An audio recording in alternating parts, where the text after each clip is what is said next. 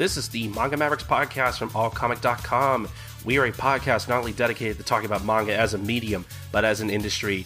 I'm Colton, and here you go, guys. Just like I said last episode, you are getting an episode of Manga Mavericks a week early.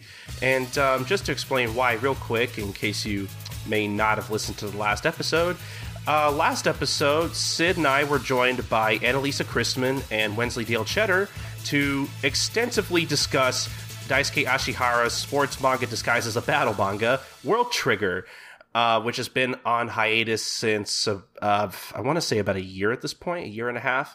I forget off the top of my head. But we had a pretty fun discussion last episode, and, I enjoyed it. But the thing is, we did the thing that we like to do where we spend way too long recording a podcast, and we get to a point where it's like, oh, maybe we should just cut some of this out and maybe release it as its own episode or release it in parts or whatever, because that's something we try to do a little more often now instead of releasing like 4 or 5 hour podcasts, even though the last podcast we recorded and released was about a little over 4 hours, but whatever. Sometimes these things can't be helped. So just like I said last episode, I basically cut out the part where we started answering your guys' questions that you sent in for the show, and basically decided to take those and make that into a whole episode on its own.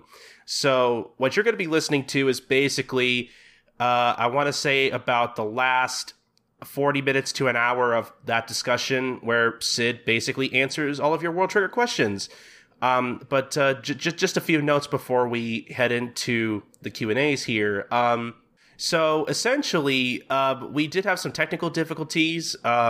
So there are going to be a few sections of the podcast that I kind of had to cut, specifically because Wensley Dale and his audio basically kind of just kind of stopped recording about, I forget how long into the discussion, but there's basically a huge 20-minute gap where Wensley Dale's mic basically didn't pick up anything he was saying, and we had to stop the show to basically try and figure that out and have him start recording on a whole different track in Audacity and everything. So unfortunately, there was a portion of the podcast that I had to cut where basically I had to cut all the parts where we are clearly talking to Wensley Dale, because otherwise you would be listening to us talking to nothing. So there were some parts of the show where Wensley Dale did have answers to your questions, but we had to cut them because, again, his mic didn't pick up on anything he was saying for about 20 minutes of the show. And also, I think I drop out and Annalisa drop out soon afterwards during the call because I had to go to work and Annalisa had somewhere to be. So we eventually had to drop out of the show. So we couldn't stay for the whole time. But eventually Sid and Wensley Dale basically powered through and answered basically all of your questions. And so, so I just wanted to get some of that stuff out of the way before we get into the show. There were some technical difficulties, and some of us did have to drop out of the show early. So we do apologize for that, that you won't get to listen to the entirety of the discussion. But we still answered pretty much everybody's questions. Thank you guys so much for sending in your questions. We really appreciate those. We'll say it at the end of the show. But if you have anything you want to send over to the show for us to read on the podcast, you can send us anything, any of your World Trigger questions, anything manga-related, podcast-related, over at mangamavericks@gmail.com. Send us as many of those emails as you can. We love getting those, and we love reading them on the show. So I'm just going to stop talking and stalling and whatever, that rambly thing I like to do. And we're just going to get right into your World Trigger Q&As. Enjoy the rest of the show.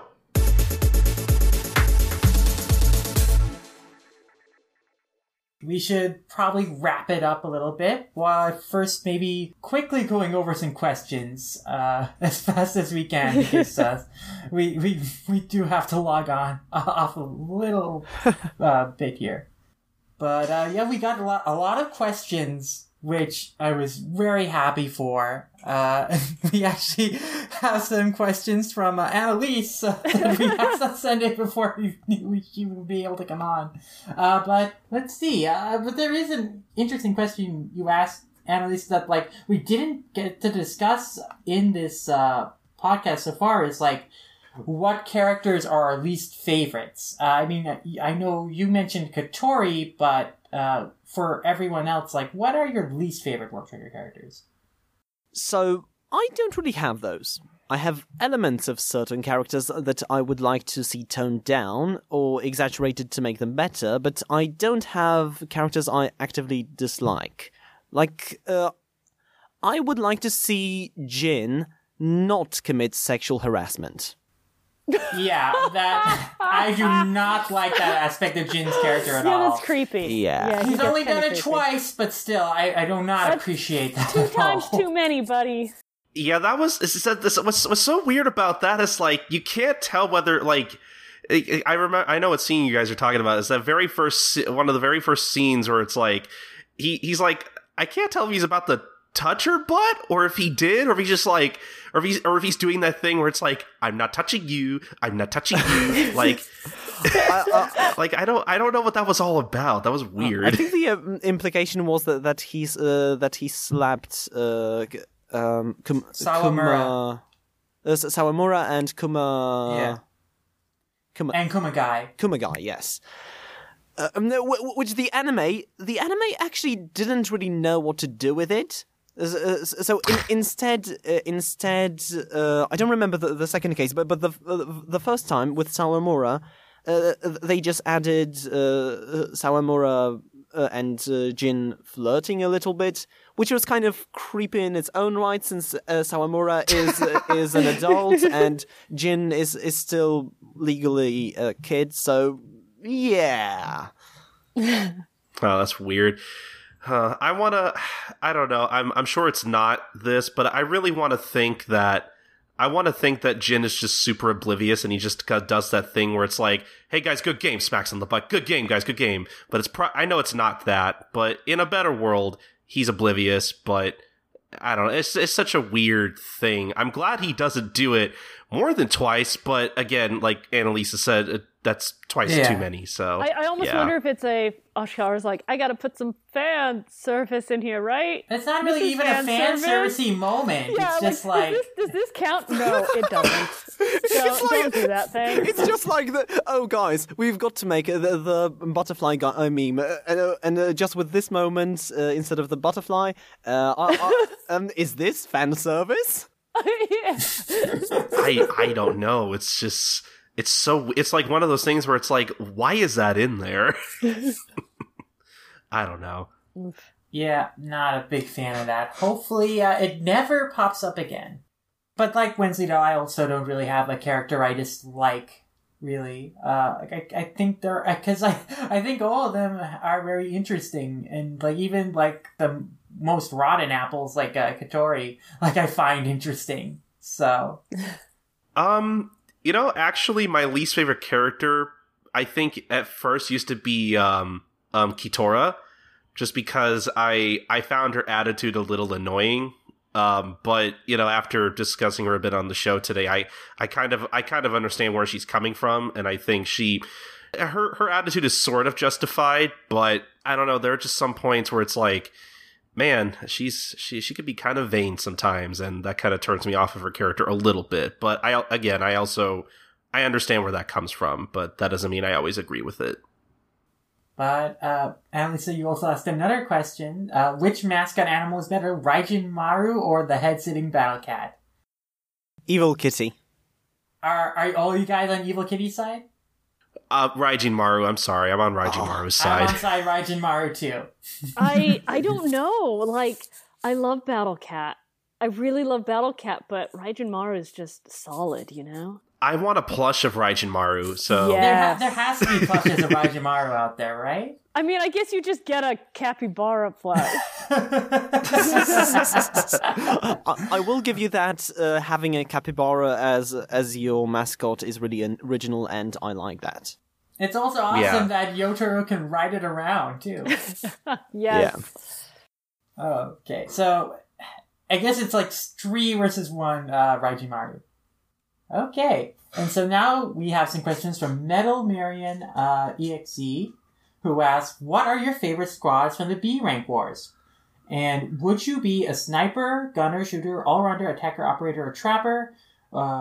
There's like multiple questions in one feed, so let's just start at this first one. We should tackle these one at a time. Yeah, so our favorite squads from the B rank wars. I think for me it is, I really like Nasu squad. I just like all their designs. I like their individual things going on that they were fighting, you know, kind of like, it's like definitely like a sports shonen narrative there. It's like, okay, our teammate is moving away, so we are going to like go to the top to be the best as we are currently, the best as this team currently is. So it's like, we're in our last year of high school. We better get this done. Exactly. Our seniors are graduating. We need to win to honor the memories of our team and our friendship. So it's like, yeah. So I really like that. I really like them. I also like that Nasu is like this sickly character, but you know, when she's in a Triumph party, she's like super skilled and you know, powerful. And I really like that fight she and Akuma guy had against the Galapula girl. Wen Show? It's Wen something, I think. But that was a great fight. And again, I like both Kakizaki and Katori squad, because again, I also thought they had interesting things going on with them in that fight they had with Tamakoma too. Kakizaki being, you know, he was once on Arashiyama's team, but like he always had this inferiority conflict. So when Arashiyama squad became the public face of Border, like he kind of quit and moved into the B ranks. But like there were people who, you know, respected him when like they saw him on TV a long time ago. And so they joined his team. But like, he's like, man, these people who join my team, they deserve to be way higher ranked than they are. You know, they are so skilled. They work so hard. And I feel like as their captain, I'm just bringing them down. I'm not worthy to have such great teammates. So I really like that team, and Kakizaki in particular. And then again, with Katori squad, I think like the fact that they're such a dysfunctional group is very interesting to me. And I'm really interested in seeing like how they'll grow out of that. So I guess those are like my 3 picks for now. I just want to say I like Kakizaki squad too, if not for the fact that Kakizaki in particular, I feel like him and Osamu are kind of parallel characters in that they both really just want to be an asset to their team, and they don't want to diminish the overall value of their teamwork and their team in general. So as parallels, I found him kind of interesting. I have to say, Ikoma Squad is probably my favorite, though. Like no question, because they're the funniest. Like I don't make the rules, so just accept the truths in life. Exactly. Yeah. Yeah, I'd have to say Kageura is probably my favorite. I mean, besides Tamakoma 2. I was just going to say, my favorite B-rank squad is Tamakoma 2. Yeah, if we're not including Tamakoma 2, I'd have to say Kageura. I like all the characters. I think they're interesting. And Ikoma. I like all the B-rank squads generally. I at least enjoy characters in them. But those 2, besides Tamakoma 2, are the standouts for me. Well, for mine, it would be probably... For the dynamic Suzunari 1, I really like the way that Taichi's character plays with the what's the name of the operator? Suzunari 1. Oh, I forgot. In any case, they have a kind of a Tsukami Bokeh relationship, and I like that. I like Kuruma's nervousness. He's actually a good tactician in his own right, and I like that his efforts were appreciated in the rank battle too, in the commentary. And of course, I do like Murakami's side effect and backstory a lot. and his relationship with Arifune. In terms of being utilized in the story, though, yeah, I do like Kageura squad the best. Especially Yuzuru, who has contributed to Chika's subplot so much. We have Kageura himself, who is a very entertaining character and one of the standout designs. And we have the operator. I can't remember her name now. I'm bad with operators. She's very entertaining though. She's so sleepy, and when Yuzuru arrives with Izuho and Chika, she's just young Emma has brought girls to our room. Should I give you some snacks? Do you want to sit under a kotatsu? I love the detail that she also watches horror movies alone in her room, and she has these creepy grin on her face, so everyone is creeped out by it when they enter her room. A lot of great characters. So, yeah, I guess we answered the next question kind of at the beginning of the show. Would you be a sniper, gunner, shooter, all-rounder, attacker, operator, trapper? We kind of all answer that we'd be snipers, because we'd be a squad like Arifune squad. What are your favorite trigger loadout combinations? I mean, if we were talking about like a specific characters set, I'd have to say Kazuma's, mostly because it's similar to the type of trigger set I'd want. That kind of ninja sneak up type with Molcloth. That's very important. I guess for me, I like the combination Chika uses for like the rifle she has, and of course, what's it called? The lead bullets, yeah, because like it's specifically a combination that only she could really use because of how much Tryon she has. Because she has like this rifle that can, shoot really fast, but like, it wouldn't normally have as much power behind it. Or like you couldn't really do the combination she does without like her specific moveset, or like her specific, Tryon capacity, like the amount of Tryon she has. So I like that because it's so unique to the character. It was like a very smart use of what this character's strengths were. Okay, favorite neighbor. So I particularly really like the rabbit design. Oh, the rabbit design is so good. It's cute, but it's also really menacing. It's like a bunny on steroids. It's like a bunny with armor, almost. I guess if we move on, if you haven't already, recommend the Anime OST by Kenji Kawai. I listened to it while reading through World Trigger on this reread, and yeah, it's actually pretty good. Toei's OSTs are usually pretty good. I've never listened to the World Trigger soundtrack, so I guess I'll have to give it a listen later. Okay, who do you like the most from Tamako 2 and why? I think we all can answer Osamu. Yeah, I think I like Osamu the best out of the three. Annalisa, what's your answer? Oh, I can't decide, guys. It'll be a mystery forever. Well, I guess we'll never know. We'll never know. Have you read any of the volume extras, and do you like having that kind of information on the side? Know any other series that have that kind of service from the author? Does side info, like Oda's SBS, improve a series for you? We talked about it a little before, but I really love all the information Ashihara includes about how he comes up with characters and like how he thought he used the characters in the stories and what he liked about that, and also like his jokey comments in the back in the bonus character pages where he'll like be playful with the characters about their character quirks and background details about them.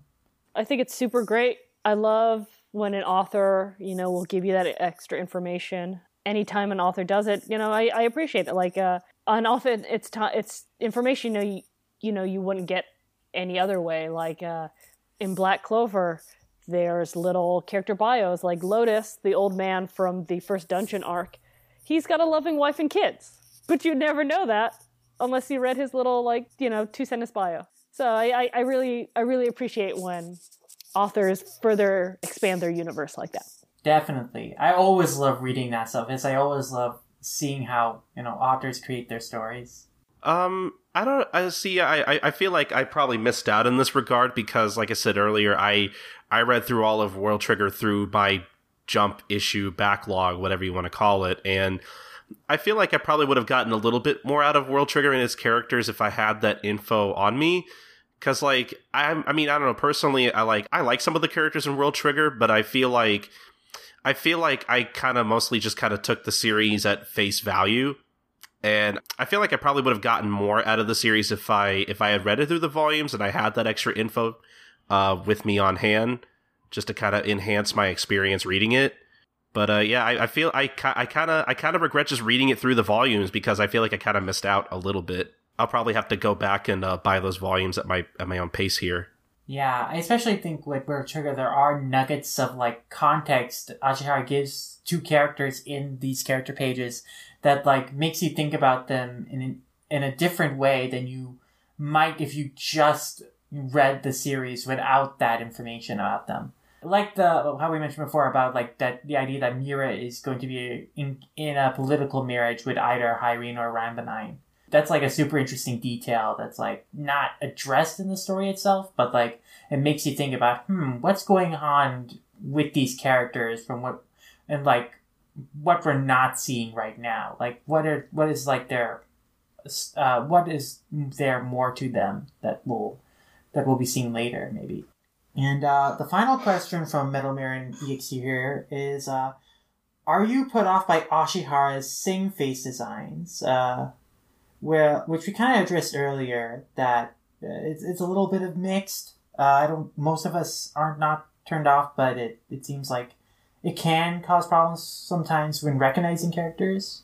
And will you continue reading if it comes back to serialization? Of course. Yes. I think I'll continue reading it, but I'll probably read it in chunks unless it's a part of the story that I'm like really, really, really into. Like I said, I dropped it initially because I think I just like reading the B rank war arc in particular in chunks rather than weekly. Especially since they're very like action focused, action heavy chapters most of the time. So I feel like I get more out of matches when I can read a complete match in one sitting. But that's just me personally. I hear that. I think they are stronger reading in chunks like that. I will continue reading it week to week, but I definitely think that now that I've gone through the experience of reading it through the volume format and seeing how the story plays out that way, and also like really appreciating how the story flows in when you read it in chunks, I probably will do that more often when more World Trigger graphic novels come out. Like after they come out, I read it in the graphic novel format, just all in one sitting, and see how it plays out to me. And of course, I think we all want it to come back. And so her final question is there something about Ashihara's work that you like? Humor, plot, foreshadowing, etc. I like his characters. I like his character writing. I mean, like, I like pretty much everything about his work. Mm-hmm. But I think his characters are very strong and interesting. And yeah, I know that's kind of a general answer, but... Yeah, I really like the way Ashihara has constructed, the story and how much thought he put into the story. Details like about the other members of Tamakoma branch, like when he first set up Tamakoma branch, like we had these glimpses of, two characters from the back, forget their names, like one of them is also named Rindo, and then the other one is like the guy who's masquerading as a Canadian, but is actually a neighbor. And it's like, yeah. So he established that these characters were also a part of this branch, like back in when he first introduced Tamakoma branch, but it took like over 100 chapters and almost 3 years until he actually introduced them into the story. So I really like that he's thought out the story and like the details of the world so thoroughly, and that just makes it very interesting to me to see how everything is going to play out, and also like what more he might have in store, because it seems like he's building a world that's as a deep and history. It has as much history as like the world of One Piece even. So I'm really intrigued by that. I guess I really enjoy the for what little we got in the beginning. I really do enjoy when World Trigger is a political drama. I think those are some of the aspects of his writing we get the least out of everything in the series, but that's probably when I personally like World Trigger the most, is basically just seeing these different factions kind of battle against each other and trying to outsmart each other, especially when you have, people from Aftocrator kind of in the mix with Anadora. Basically you're interrogating him, trying to get all this info about Aftocrator, and then basically just trying to work with the neighbors in general. So I really like a lot of that. I like those kinds of subplots in the writing in general. But I don't know. So, I like Ashihara's writing, but I'm also kind of in this weird mix where there are things I like about his writing, but somehow I think it's because his writing, especially when it comes to his characters, is so subdued and whatnot. It doesn't stand out to me almost. I don't know. I have a hard time describing my feelings on his writing, honestly. That's fair. But that does it for questions from Metal Marion Yixi. Thank you for asking all those great questions, and we still have quite a few more to go. So let's talk about a question from @Iquit, who asks, when will Ashihara continue the manga? And we don't know, but we hope that it will continue when Ashihara is healthy and able. I mean, obviously, when we get some kind of news about some return of World Trigger, you can be sure we'll discuss it on the podcast. So. Nathan at LOL283 asks, why is World Trigger the best sports manga? And we talked about that earlier in the podcast, so I don't think we'll go too much into it here, but it is. Yes, it is the See, my dick answer is I Shield 21 and Slam Dunk exists. I'm sorry, those are the rules. But my actual answer is, I don't think it's the best sports manga, but I mean, that is something I like about World Trigger, is that Ashihara purposely incorporates these, aspects of a sports manga into, it's World Trigger is such a good combination of both a battle and sports series, and I think that's one of the things that makes it unique amongst amongst other series in the magazine. I agree. And at RedScar64 asks, which agents from the Rank Wars do you expect to see later in the series, and which ones are you the most excited to see? I think we'll see most of the top ranked B characters that have gotten a lot of focus. I think we'll definitely see Ko Murakami. I think we'll see Ikoma. I think we'll see Ninomiya.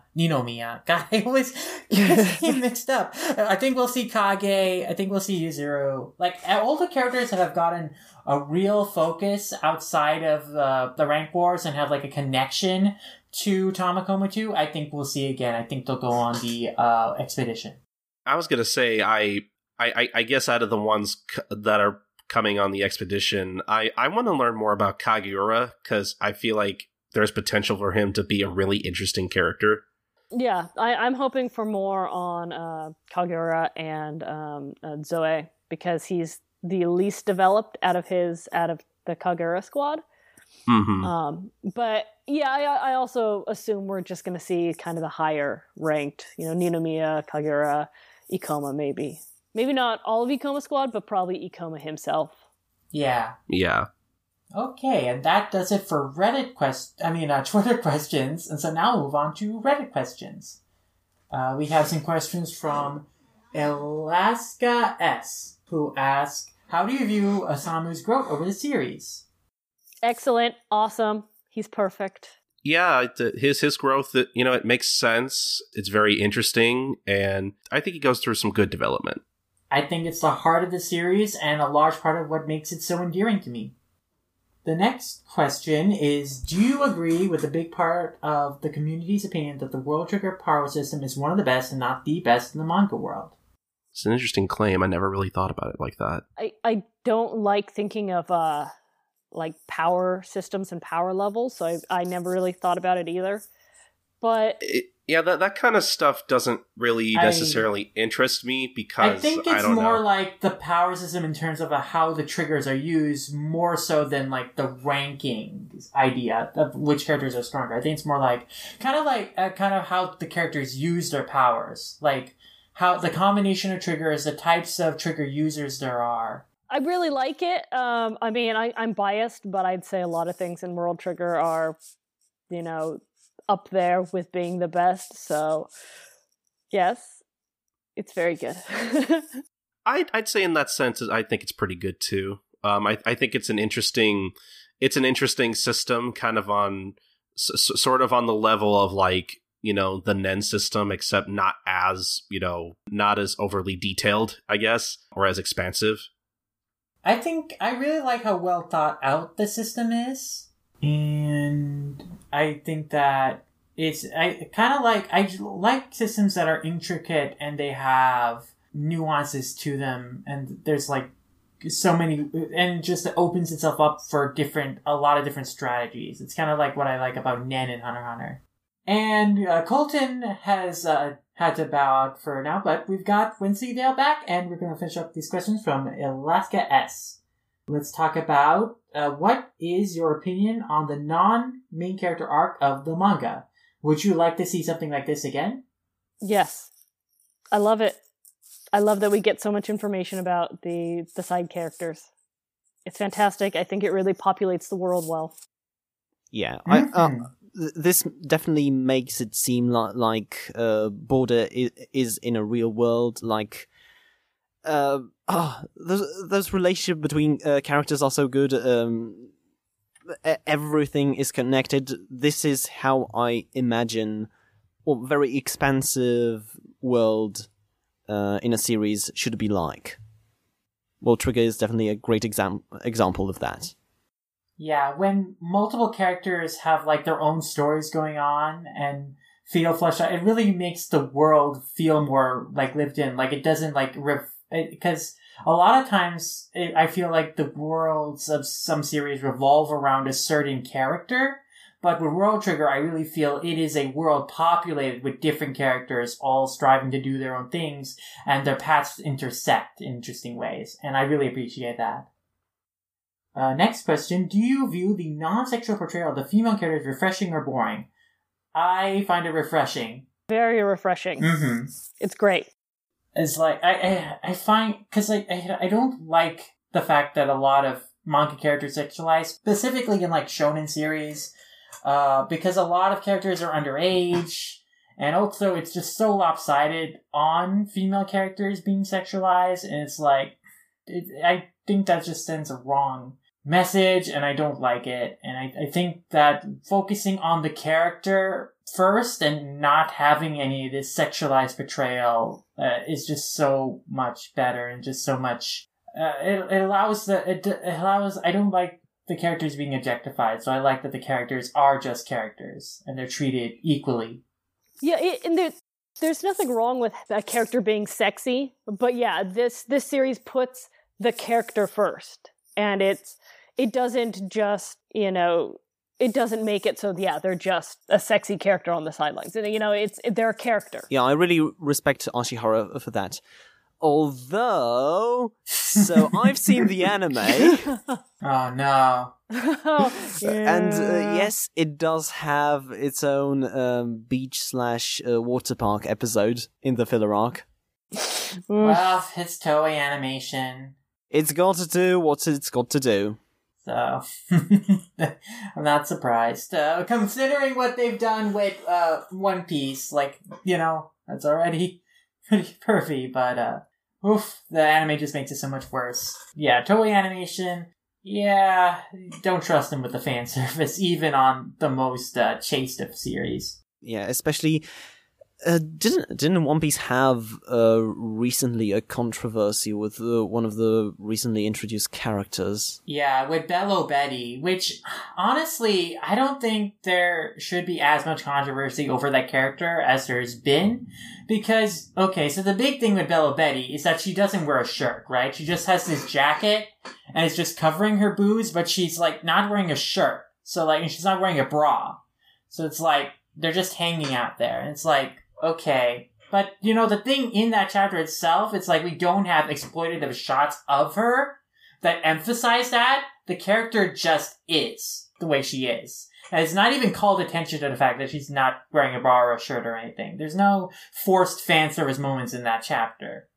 Yeah, the male gaze is toned down. Yeah, so I don't super like Betty's design, but I also feel like the conversation around it, especially like the vitriolic conversation that's kind of happened surrounding it, that's like been heated and been bitter, and I've just seen some very heated conversations that I feel did not have to be the way they are, because like to me this is one of the most benign character design choices that Oda has done with a female character.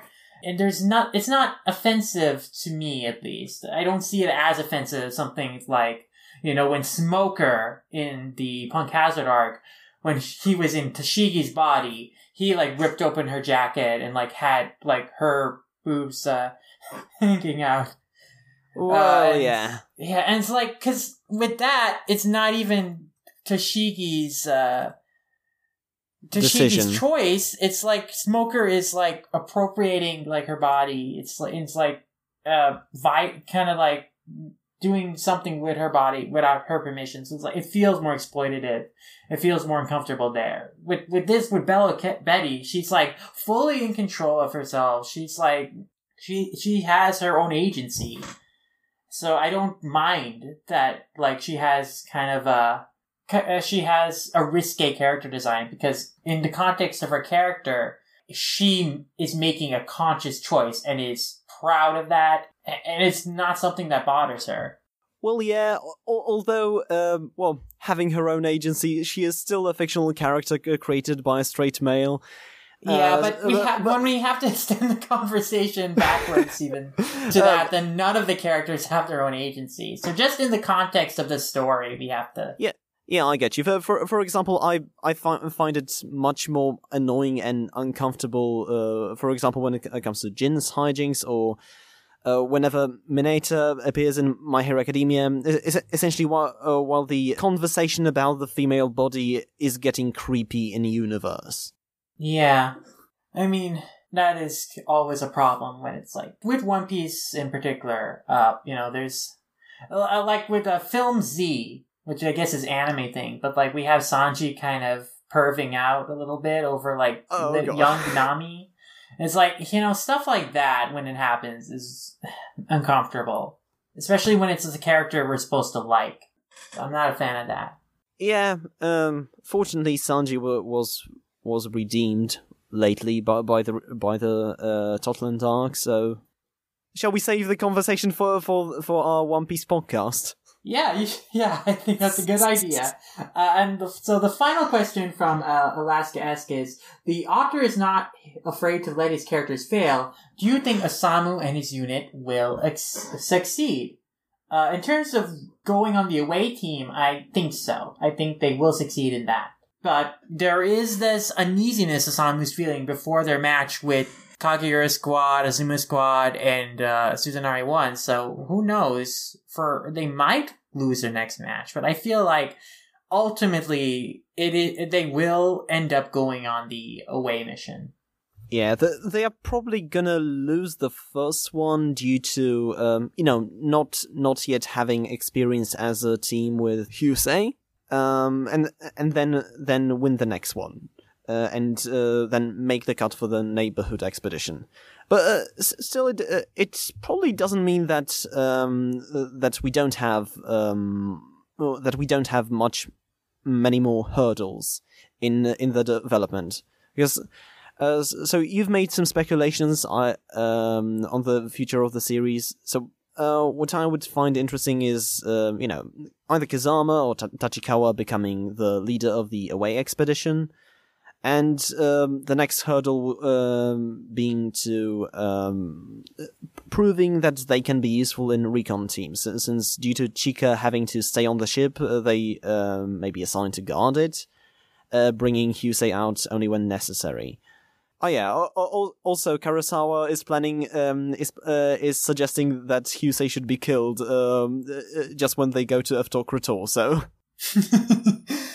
I don't think they will betray Hyusei like that, and I don't think Hyusei will betray them. in quite the way, at least we're expecting. I feel like they will succeed ultimately in getting to Africator, and like I don't know what Hyuse is going to do, but I think that he's going to stay on their side ultimately.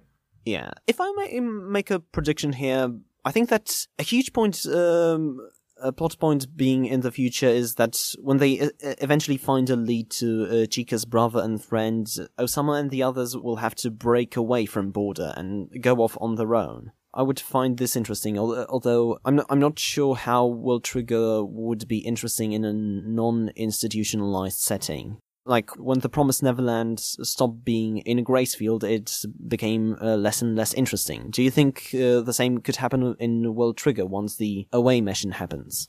I don't think necessarily, because there's going to be more institutions in the form of the other societies of the neighbor worlds that they'll probably have to operate within, or at least like, because they are in a military structure still, in terms of how Border is run as an agency, there will still be rules into how they operate and how they engage in combat and how they employ their tactics. So I feel like even if we lose the like sports element of it from the rank wars, like we're still gonna keep the institutionalized like military element of Border. Yeah, especially since Ashihara-sensei seems like a much better planner than Shirai-sensei. Well, I mean, I feel I'm more positive on Promised Neverland than you are, but yeah, I do think that Ashihara will make the transition from these rank wars to that and to the expedition arc a lot more smoothly than Promised Neverland did, from leaving Gracefield to where it is now. And then we have a question from Rainy Boy, who asks, what do you think about Ashihara not communicating? I don't think that's a bad sign necessarily. I just think that Ashihara will only say something once, he's ready to come back. So we don't have any indication that like his health is like worsening. I think, it might be improving bit by bit, but I don't think it's like anything to worry about necessarily. I just think that, they will only make an announcement of when World Trigger is coming back when it's ready to come back. Yeah, nothing to add really. Electroxio asked, here's a couple of questions. Have you seen the Primo adaptation dub? If so, what do you think about the dub and their take on the storyline? I've seen clips and stuff, and we mentioned it before, but I think the voices are fine. I just think like the voice direction that the actors are given isn't always the best. I think that Yuma's voice is spot on. I don't think the clips that I saw, the promotional clips, really represent Ashihara's humor or just writing in general very well. So I don't think they're really all that good, and I don't think they're gonna advertise World Trigger well. Yeah, I'm not very impressed with their World Trigger promotions.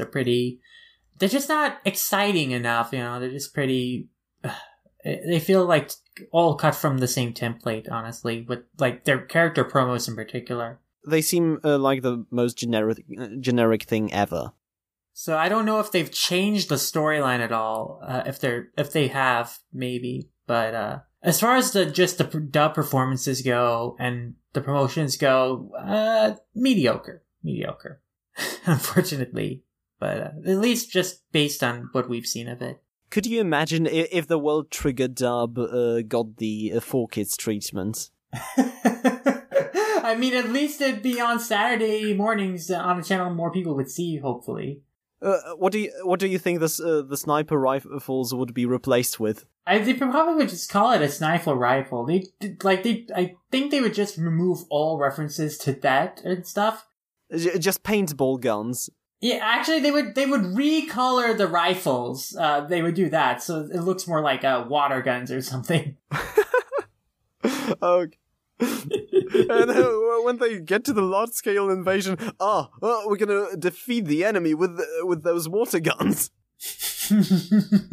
We're gonna splash them real hard. Yeah. Oh, Osamu had ketchup packets in his pocket. Osamu, they're leaking out. You fell down too hard, dude. Why'd you have ketchup in your pocket? Get rid of those suction cups, Yuma. Oh man, Osamu, you're so clumsy. You tripped over. I thought if she had missed attacking you, but you tripped over anyway. And Osamu, I would imagine, would have like the least appropriate voice ever, like, "Hello, I'm Osamu, and I think this is the thing I need to do. I'm not a hero." Oh boy. Poor kid's dubs. What a memory. So speaking of faithfulness, do you feel their portrayal of Osamu is faithful to how Ashihara portrays him in the manga? So, like, our opinion on, like, Osamu's English dub voice actor. Yeah. It's I think the voice is fitting, but man, did they change, like, the characterization? I don't really remember. I'm just really sad that they didn't hire me to do it. I mean, seems like a no-brainer. Yeah, did you send them your voice file? That must have been my mistake. Maybe you'd also have to be from Canada. There you go. Then Dr. Nova could do it. Yeah. They should have fired him. Okay, next set of questions here comes from the Sleepy Guy, who asks, what can you say about the character development in the series? Was it too slow for a normal shonen anime? I thought the character development moved on at a good clip. I think we got to know Osamu and Yuma pretty fast enough. I mean, when you're reading in a volume format, it definitely reads faster than I guess it did when you were reading it weekly. To get to the point where, like, we find out Yuma's backstory and kind of humanize him a little bit from, like, the kind of, arrogant, the super perfect character he kind of was introduced as. That's at, like, chapter 20 when we get his backstory. So that is, like, 5 months to get there, but in the grand scheme of things, I think Ashihara laid out the character development at a good pacing for the most part. Yeah, I'm gonna say that chapter 2 was really good in establishing Yuma as, Mr. Culture Clash, and just having his development and his conflict be, okay, Osamu sees potential in him being a humanoid neighbor, so, probably the enemy from his standpoint, but, he seems like a pretty cool guy, and, maybe we could keep him safe and take him on our side, and be friends with a neighbor. So that's basically the conflict, and I think it makes for quite a good one. His next question is, would you consider Osamu's position as the main character in the series similar or on par with other tactical leader characters like Shiroi from Log Horizon or Momonoga / Lord Ainz from Overlord? I don't have a whole lot of experience with those series. I don't know them at all. Yeah. But, like, Osamu to me is unique because he is the main character of his series, whereas similar characters to him, I feel, would be in the supporting role. I'm thinking of, like, characters who are normal, but, do their best to help out the cause at the end of the day, or, like, show that, they have something to add to a situation that makes their skills and presence valuable. Like Yako from Neuro is like a normal girl, but just from being around Neuro so much, and because she, unlike Neuro, she has empathy and she understands human emotions well, she's able to solve crimes, or, like, help Neuro solve crimes that he couldn't do on his own. Or like Best Boy Usopp, who is indeed an odious surrogate because of his weakness, but isn't, a blank slate like someone in that position usually would. And I also commend Osamu for that, because he also has a really strong characterization. Yeah, exactly. And what I think makes Osamu unique is that he's the main character of a series when in another series he would probably just be a supporting character. Or, in a harem manga, he would be a main character. Well, yeah, in a harem manga, but like he would be overshadowed in a harem manga by other characters because the main character of a harem manga is the least interesting character usually. But Osamu is like one of the most, if not the most interesting characters from World Trigger.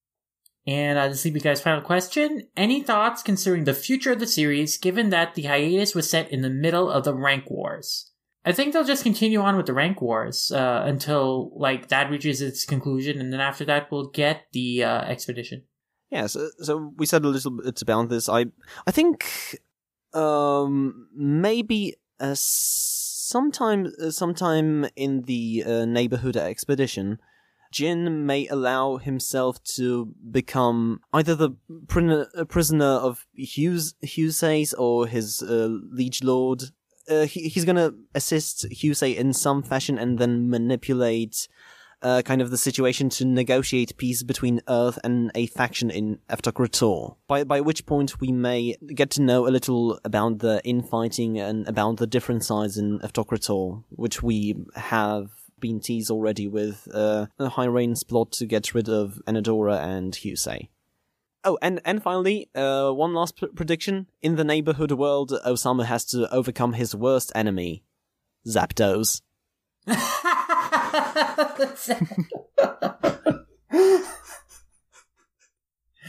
Oh, and Frosh is there too, of course. Of course. Oh. World Trigger Pokemon crossover when. Ashihara should totally make Chris's fanfic canon.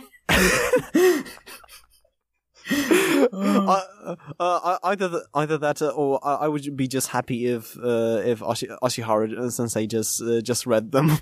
Yes. So I hope someone's brought them to his attention, or at least I hope someone will at some point. I would really love to know Ashihara's thoughts on those. I guess the next question from Halen221 is, why do the side of Osamu's glasses vanish in profile view? They've also noticed this in Your Lie in April. This is an artistic choice, mainly, just to see a character's eyes when they're in profile view for glasses-wearing characters, because otherwise, like, they would normally, like, the frame of the glasses would just cover the eyes, but, like, by having those just like kind of be see-through, you can see their eyes, and that gives like more emotion to a character. Yeah, it's like how sometimes you can see a character's eyes through the fringe or the eyebrows, especially. So it's basically to make the art more expressive. It's just a good artistic shorthand for when you have a glasses-wearing character. And how is a Black Trigger power determined? I think it's based on what the original user's like powers were before they died, and is an amplified version of that, maybe? They don't explicitly say, but... Okay, I thought they mean that, how is Black Trigger distinguished? How is it recognized? In comparison like how to a regular trigger. I would just say, the color? Yeah, I mean... a black, like, if it's a black trigger, like, from experience, they know that it's going to be more powerful than normal triggers. Yes, especially since you probably have Trine soldiers or something else on the engineering team of Medan, where you can measure the type and size of your Trine, like Replica did for Osamu and Chika. Their next question is, why does Kageura wear a mask? Is he a germaphobe? They don't explicitly say why he wears a mask, I think. But, he might wear a mask just to hide his pointy teeth, which might scare people away. Yeah, that was my exact thought. That's my headcanon there. Satellite of Lovely asks, do you have any theories of how and when Chika will actually have to kill? Personally, I think it'll be during the Neo-Mia rematch, because before the series went on hiatus, it heavily implied that Osamu and Yura were going to directly address Chika's issue pretty soon. Yeah, I think definitely there will come a point where Chika will be pushed to actually shoot someone, not with a lead bullet, just, shoot to eliminate them. I don't know if that will happen. I feel like it should happen in the rank wars so that, she'd be prepared to do it when they do the exposition, but it could be interesting that she'd have to, without the crutch of, fighting in a safe environment, a controlled environment like the rank wars, like on the battlefield, she will have to shoot to kill. I think that's going to be like a really interesting dilemma for her when she gets to that crossroad. I don't know when it'll happen, but I do think it will happen. You know what would be interesting?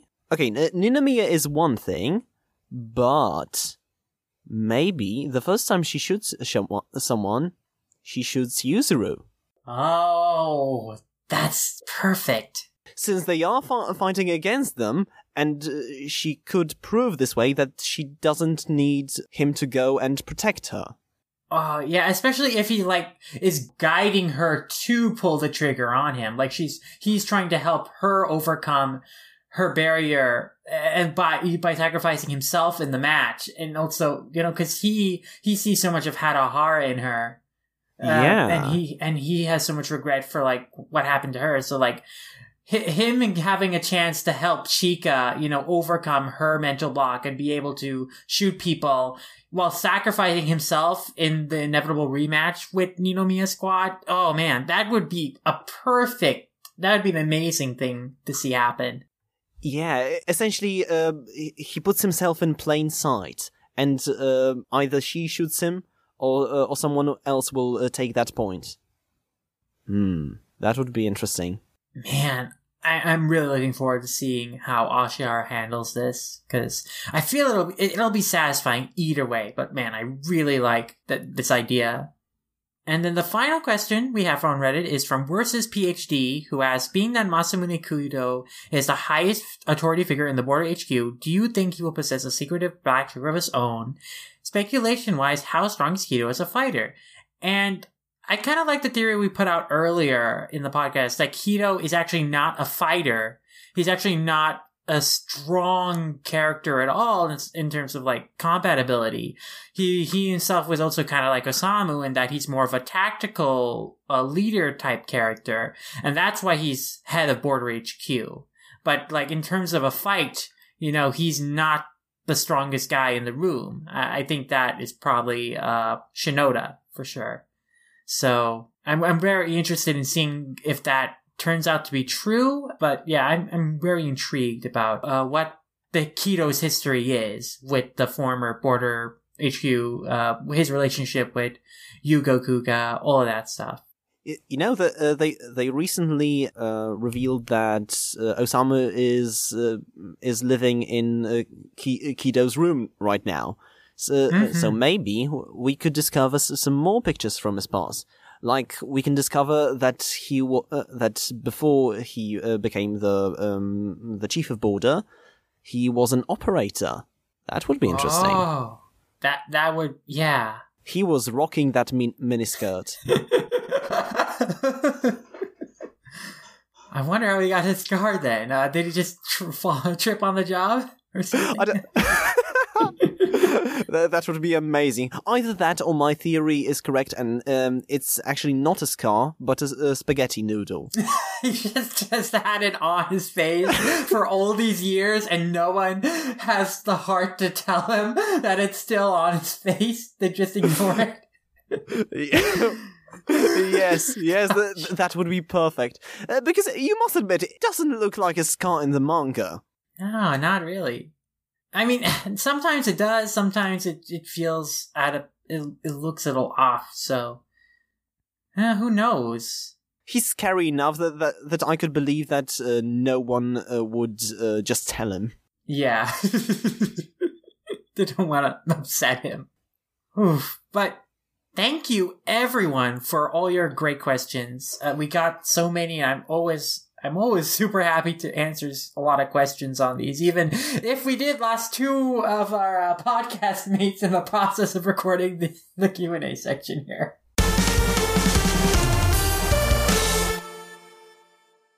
And that is going to be about it for the show. Thank you guys so much for sending in your World Trigger questions, and we really enjoyed answering those. And so, yeah, that's going to be about it.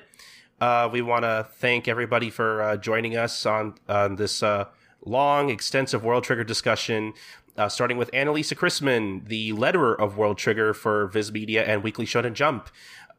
So definitely go buy the World Trigger volume so you can support her work, and basically just support World Trigger in general. You should also go follow Annalisa on Twitter at Kaito Ace. That's KAITOU_Ace.